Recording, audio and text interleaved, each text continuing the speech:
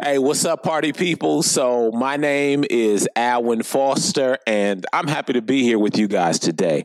My wife and I, Gina Foster, who, as you can see, is not here, we are the lead pastors of Life Church Dane County, and we're excited. We're a new church that's coming to the area in the fall of 2021, and, I met Pastor Stephen, and we connected, and I'm here in front of you today. I know you don't know me, and that may have you feeling some kind of way, but trust his judgment that I'm not going to say anything that's going to get me uncensored or censored, and I'm definitely not going to say anything that will make you leave this church. I promise that I might say some things that will make you laugh because that's just my personality type.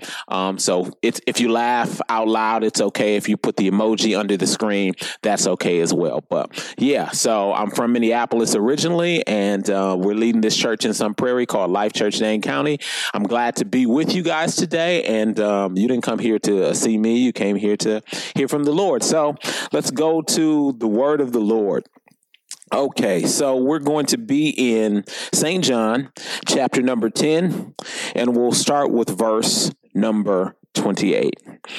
After Jesus, knowing that, I'm reading from the English Standard Version. After this, Jesus, knowing that all was now finished, said, to fulfill the prophecy, he said, I thirst. A jar of sour wine stood there. So they put a sponge full of the sour wine on a hyssop branch and held it to his mouth. When Jesus had received the sour wine, he said, it is finished. And he bowed his head and gave up his spirit. Today, I want to talk to you from a subject I would like to call the cross changes everything. The cross changes everything. Let's bow our heads in prayer. Lord, we're thankful that you allow an opportunity for us to share your message and your hope and your love and your light with others. God, I pray that this message would encourage, uplift, inspire, and encourage. And I pray that people would encounter you in a special way here today. In Jesus' name, I pray. Amen. So, first things first, I want you to know, which you probably already know because you're a part of this church or you stumbled upon this video, or, you're an ex-girlfriend of mine stalking me online and you saw this video of me. Anyways, however it goes, however it is you found this video, today we're talking about Jesus, and we're talking about one of the most significant things that happens in the life of Jesus here. And this is the death of Jesus, right? One of the most significant things that makes Jesus different from any other person who lived in the history of the world is not only that he lived and loved people in an extraordinary way. Not only did he have this countercultural thing about him that changed the game. You've probably heard of some of these countercultural things. You probably loved Jesus. You thought he was wonderful until you heard him say things like, listen, when you love people that love you, you ain't doing nothing. He's saying, I'm giving you a new commandment. Love your enemies. So you loved him when you sung, Jesus loves me, this I know. Or you loved him when you heard, this little light. If you're in a black church, you heard this one. This little light of mine. Come on, clap with me. I'm going to let it. I know you're probably not clapping on beat, but that's okay. This little light of mine, right? So you love those things about him. But every now and then, Jesus said something that shook people to the core because Jesus had an agenda that was not of this world. He had a heavenly agenda. And it's kind of like if you're from the north, which probably many of us are, and you go down south. The speed of things is different. The tempo of things is different. The language is different. Even the tone is, they might be louder, right? They might be softer, right? The things that the way they use language is different, right? So for example, in the South, they might ask you, are you okay? Right? Now that could mean a lot of things. When they ask you in the South, are you okay? That may mean, are you feeling okay? That may mean, do you want to refill refill on your drink, right? That means, do you want more food on your plate? That may mean, do you want me to turn the AC up or down, right? When you get up north, somebody asks you, are you feeling okay? They just might be talking about the temperature of how you're doing or your mood and your temperament, right? But regions have different languages, and there's nuance to that language, and they bring a whole different spirit, a whole different swag, if I can say. So when Jesus comes to earth, he's not coming with an earthly swag because he's not from earth. He's coming with a heavenly swag, right? So when he comes to earth, he shakes things up and he says things to you and I: love your enemies. Don't hate those that hate you, but I'm telling you to love those that hate you. Don't give evil for evil, but when people are evil to you, do good. And that's a cross or a countercultural idea. But what Jesus is saying to you and I when he says things like this is he's saying, listen, there has to be a way for people in Madison and Verona and Fitchburg and Windsor and Stoughton and Sun Prairie and DeForest to know that there is something greater in this earth than this world. There has to be something that exists on earth that shows people that there is something greater than this life. There has to be something in this world that shows people there is more to life than having a Maserati. There has to be something greater in this world that shows people there is more than flossing on Instagram. There has to be something in this world that shows people there is more than showing off the new house you have, right? There has to be something in this world that is greater than the things that money can buy. So Jesus says, I'm giving you a new commandment, and that's to love your enemies like they are your friends. He says, love them, because he wants us to know that I'm flipping the whole script on this thing and I'm doing things differently. And here we see Jesus is on the cross and he continues this trajectory of doing things differently. He even says some weird stuff, which I don't have time to get into. He says, listen, unless you eat my flesh and drink my blood, you'll have no part of me, right? And that's not an encouragement to cannibalism. That's a metaphor, rather, to understand that Jesus says, either with me, you are all the way in, or you are all the way out. He says, listen, if you don't want to have anything to do with me, that's okay. But if you are going to accept and receive me, you need to be all in. Because Jesus makes some crazy claims, okay, that may be difficult to believe. But what he's saying when he says these things is, listen, a man who says he is great, this is how Tim Keller says it. A man who says he is great either is indeed great or he is crazy. And that's how we have to come to terms with who Jesus is. Either he is worthy of all the praise and all the honor and all the glory, or he's a heretic. It's not this medium. Jesus says the worst thing in the world that you can do for me is like me. He's like, either you love me or you don't know who I am. Either you hate me or you love me, or you do not understand who I am and what I came to do, right? So here we find Jesus on the cross. He's getting ready to die, and he's on there, and he says the most famous last words that anybody could say. It's not the words of Malcolm X. It's not his dying words.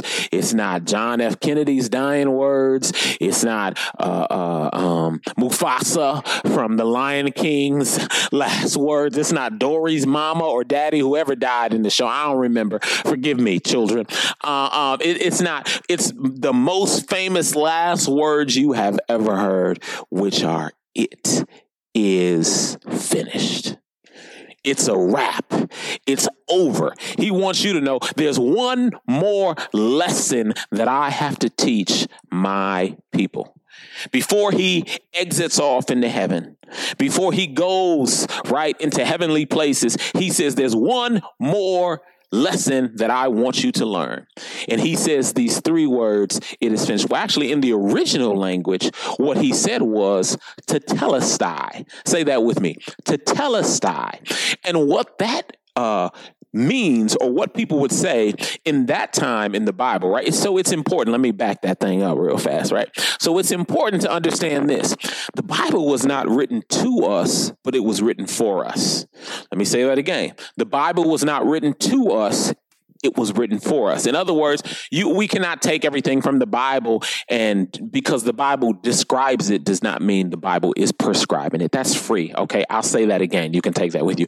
Because the Bible is describing it does not mean the Bible is prescribing it. So when Jesus says tetelestai, he's using the language that they use there. And what did that term mean, tetelestai? It meant when somebody finished building a table, they would say tetelestai. Or when somebody completed a task, they would say tetelestai. Or when somebody was finished with work for the day, they would say tetelestai. So when Jesus, okay, I got a Pentecostal background, so I'm ready to jump over these pews when I think about what the full weight of this statement means. When he says tetelestai, he is letting you and I know that no deeds you can do will get you to me. He's saying it is finished. In other words, when you go to the Old Testament, right, you have, I think it's 600, it might be 700. I don't know. I don't have to keep them. So I don't keep a track of all the laws that we had to keep, that people had to keep, right? The children of Israel had to keep to honor God. God is saying these rules are not what gets you to me. He's saying the work that you have done to attain, for lack of better terms, your own holiness, the work that you've done to attain acceptance from me, the deeds that you've done, right? And maybe you're in this place right now. You're like, yeah, I got to pray 3 times a day, and I got to be sanctified, right? And I've got to be righteous, and I've got to set myself apart, and I've got to pray this number of times a day, and I got to read my Bible for this number of times a day. And you're doing that, man or woman, not out of love or devotion, but you're doing that because you think that's how you get accepted by God. Let me tell you something. Wrong. I know you like, oh, okay, I ain't listening to this dude no more. Listen, I know you like, nah, he tripping. I was with him for a while, but he's tripping. But you think you know, and I think I know the better way than what Jesus did. And he's saying, no, you've got it wrong, right? We've got to get it out of our mind that we have it right. We don't have it right. We think we know. You in here thinking right now, can't nobody tell me nothing. Can't tell. That's the problem, right? Jesus is saying, you do not work to get to me. Because the truth of the matter is, Alwyn, man on the other side, looking at this screen, woman on the other side of this screen, even at your best, you cannot get to him. Even when we try our hardest, we cannot get to him. So Jesus gets on the cross and he gives us one more lesson before class is dismissed. Before the final bell rings, he gives us one more lesson. Before school is out and summer school begins, he gives us one more lesson. And he says, the work that you've been doing to earn my favor, to earn eternal life, to earn salvation, to earn faith, to earn confidence, to earn acceptance in me, you do not have to work anymore. So now, when you accept me in your life, when you receive salvation from me, when you pray, it's not out of obligation, it's out of love. Now, when you worship me, it's not because you want me to see what you're doing and you want to be accepted by me. You have a deep sense of praise in your belly. You have a deep devotion, not because what you're doing to get God's favor, but you're doing it because you have God's favor. So now you understand that when Jesus says tetelestai, he's saying you don't have to earn your way to me because I've earned my way to you. This is what makes Christianity different from every other religion. I say it all the time, and I'm going to say it to you today. Jesus Christ is not to be explained. He's to be encountered. I wish that I could run around. If I had on my loose jeans, I would run around this place, okay? Jesus is not to be explained. He is to be encountered, right? So what Jesus does that makes it different from Buddhism, that makes it different from Islam, that makes it different from any other religion in the history of the world is they say, listen, when you turn toward the east and you pray 3 times a day and you do these things, right? And you meditate, right? This is how you embody, and this is how you experience all of these things. This is what you do to be accepted by those gods. Jesus says there's nothing you and I could do to be accepted by me. So he says, I am going to take on, right? I'm going to take on the pain. I'm going to take on the suffering. I'm going to take on the hurt, right? You cannot do enough to be accepted by me. So you cannot earn your way to me. So I'm going to come down to you, right? You cannot do enough, say enough, behave enough, give enough, be generous enough to get to me. So I'm going to flip the script. Come on. And I'm going to come to you. So now he says, I have done the hardest part. That's why he said it is finished. He was saying, I've done the hardest work. So now you and I get to do the easy part and accept him and receive him and walk in salvation from him. And now we understand that we can live our life out of the fullness of the hope and the glory and the honor that he bestows upon us. And we can get the stress off of our shoulders because we don't have to prove ourselves to him. And guess what? There's another lesson in there. That means you don't have to prove yourself to anybody else. You don't have to put your confidence and depend on anyone else to do things for you and make these other people your gods. Maybe you grew up in a family where this is classically for people that were born in eastern parts of the world where their parents become their gods, right? You went to school for them. You decided to choose your career for them. You maybe even chose your spouse for them, right? You want their approval more than anything. God says your parents don't have to be your God, right? And some people, you flip the script. You do it differently. You say, you know what? It's my kids. I didn't know what life was until I had kids. Now I know what true living is now that I have kids. Your kids will disappoint you. They will let you down. You don't have to put all of your hope and energy into your kids because they are fallible too, and they will let you down. You might be saying, okay, well, it ain't my mom, it ain't my dad, it ain't my kid. Maybe it's your spouse. Well, I have to make life easier for them. I have to, if happy wife, happy life, happy spouse, happy house, right? That's how you think, right? But they're going to do something that's going to let you down at some point too. Maybe it's not that. Maybe it's your career. Maybe it's your education. Maybe it's your knowledge. Maybe you take pride in the fact that you're woke. Whatever the case may be, Jesus says you cannot put your trust in these things. You cannot put your confidence in these things. You cannot put your hope in these things because each one of them will let you down.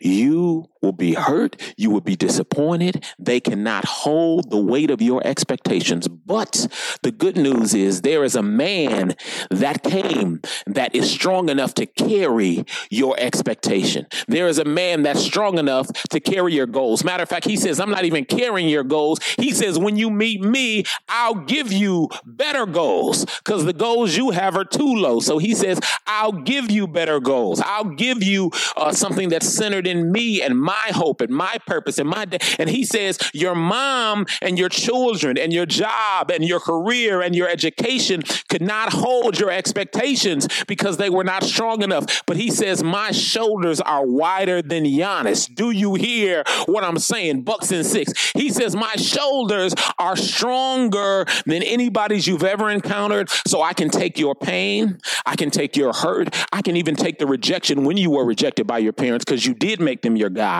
and they let you down. You did make your spouse your God and they let you down. You put it in your career and then the job closed the door on you. Put it in your kids and then they made decisions you didn't agree with. And now you're hurt and disappointed and you feel like you're suffering. Jesus says, I am right there with you. And guess what? The sense of pain and suffering, and because of what happened, the sense of abandonment you feel, he says, I've already dealt with all that on the cross. You feel like you were abandoned by what your mom or dad did or what your children did. He said, my father turned his back on me. And that sense of abandonment that you felt, I took that on. That sense of moving, of not knowing where to do, being lost, feeling forsaken. He even said that on the cross. My God, why hast thou forsaken me? Jesus says, I have taken that for you. So you, after you put your faith in him, after you put your trust in him, and after you put your confidence in him, can live a life free of the expectation, the burden, I should say, not the expectation, because people still will expect, but the burden of having to do what you consider is perfection or operate in a way where you were never designed to operate. You will not make the mark. You will not always do what you need to do. You will not live a perfect life. You will not be the perfect spouse, the perfect husband, the perfect wife, the perfect student, the perfect worker. You trying to be employee of the month every month, SpongeBob. It don't work like that. Do you hear what I'm saying?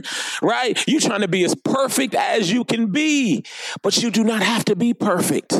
Right? I know you like, man, I'm just used to being perfect. I always want to reach the bar and I always want to be perfect. I always want to make the best that I can. You do not have to be perfect because there is a man that died for you and he was perfect. You can make a mistake because he didn't make any. You can make a mistake because he didn't make any. And when he opened up his mouth and said tetelestai, he was saying all of your mistakes, it's finished. Everything that could hold you in a chokehold is finished. Your past, your sin, your mistakes, after you receive Jesus and put your faith and trust and confidence in him, he says, these things are finished. Old things are passed away. And behold, all things are become new. That's why you're blessed to be a part of this church. That's why you're blessed to be a part of a church where they communicate the Bible, they teach the Bible, they don't expect you to be perfect, right? You don't want to go to a church where people expect you to be perfect because they're expecting you to do something that they cannot do, and more importantly, something that Jesus never required church to be. Church is not a place for is not a place for perfect people. It is a place for imperfect people who are saved, sanctified, and changed by the only one who was perfect. I don't know what you're facing today. I don't know who you're trying to get approval of today. I don't know what you're trying to deal with in your past, deal with your pain or your trauma. But can I tell you, Jesus said on the cross what he's saying to you and I today, tetelestai, it's finished. Give up the work. He's already done it. When you pray now, pray out of love and devotion for him, not trying to get acceptance for him. When you love your neighbor, it's not because you want God to see and approve you. He's already done that. When you treat people right, it's not because you want God to give you brownie points for what you've done. It's because he's already done the hard work so we can do the easy work. He's already done the heavy lifting, so now you can do the easy work. Tetelestai, getting approval from men, tetelestai, trying to prove yourself, tetelestai, trying to win salvation, tetelestai. It's finished. Jesus made the difference, and the cross changes there. Now you can love your enemies because Jesus forgave you for the worst mistakes you made, so you can forgive them for what they did. Whether they did it on purpose or accident, you can forgive them because you've been forgiven. And out of the abundance of forgiveness, you and I know all the messed up stuff that we've done, and Jesus has forgiven us. So now when people do the worst things to us, we can say, God has forgiven me, so I can forgive. It's easier for me to forgive because I've been forgiven, right? Tetelestai, holding on to that grudge. Tetelestai. It's over. I pray that over your house. I pray that over your mind. I pray that over your spirit. I pray that over your pride. I pray that over your ego. I pray that over the tasks that you have planned this week. Tetelestai. It is finished. God has already done the work. Pastor Stephen, thank you for having me. Thank you, Madison Church, for allowing me to come here and wear my Life Church shirt. Thank you for allowing me to share the gospel of Jesus Christ with you and minister to you guys today. I hope you were inspired. I hope God spoke to you, and I hope you stop working out of duty to God and begin to work in delight with him. Have a great day. Peace out, y'all.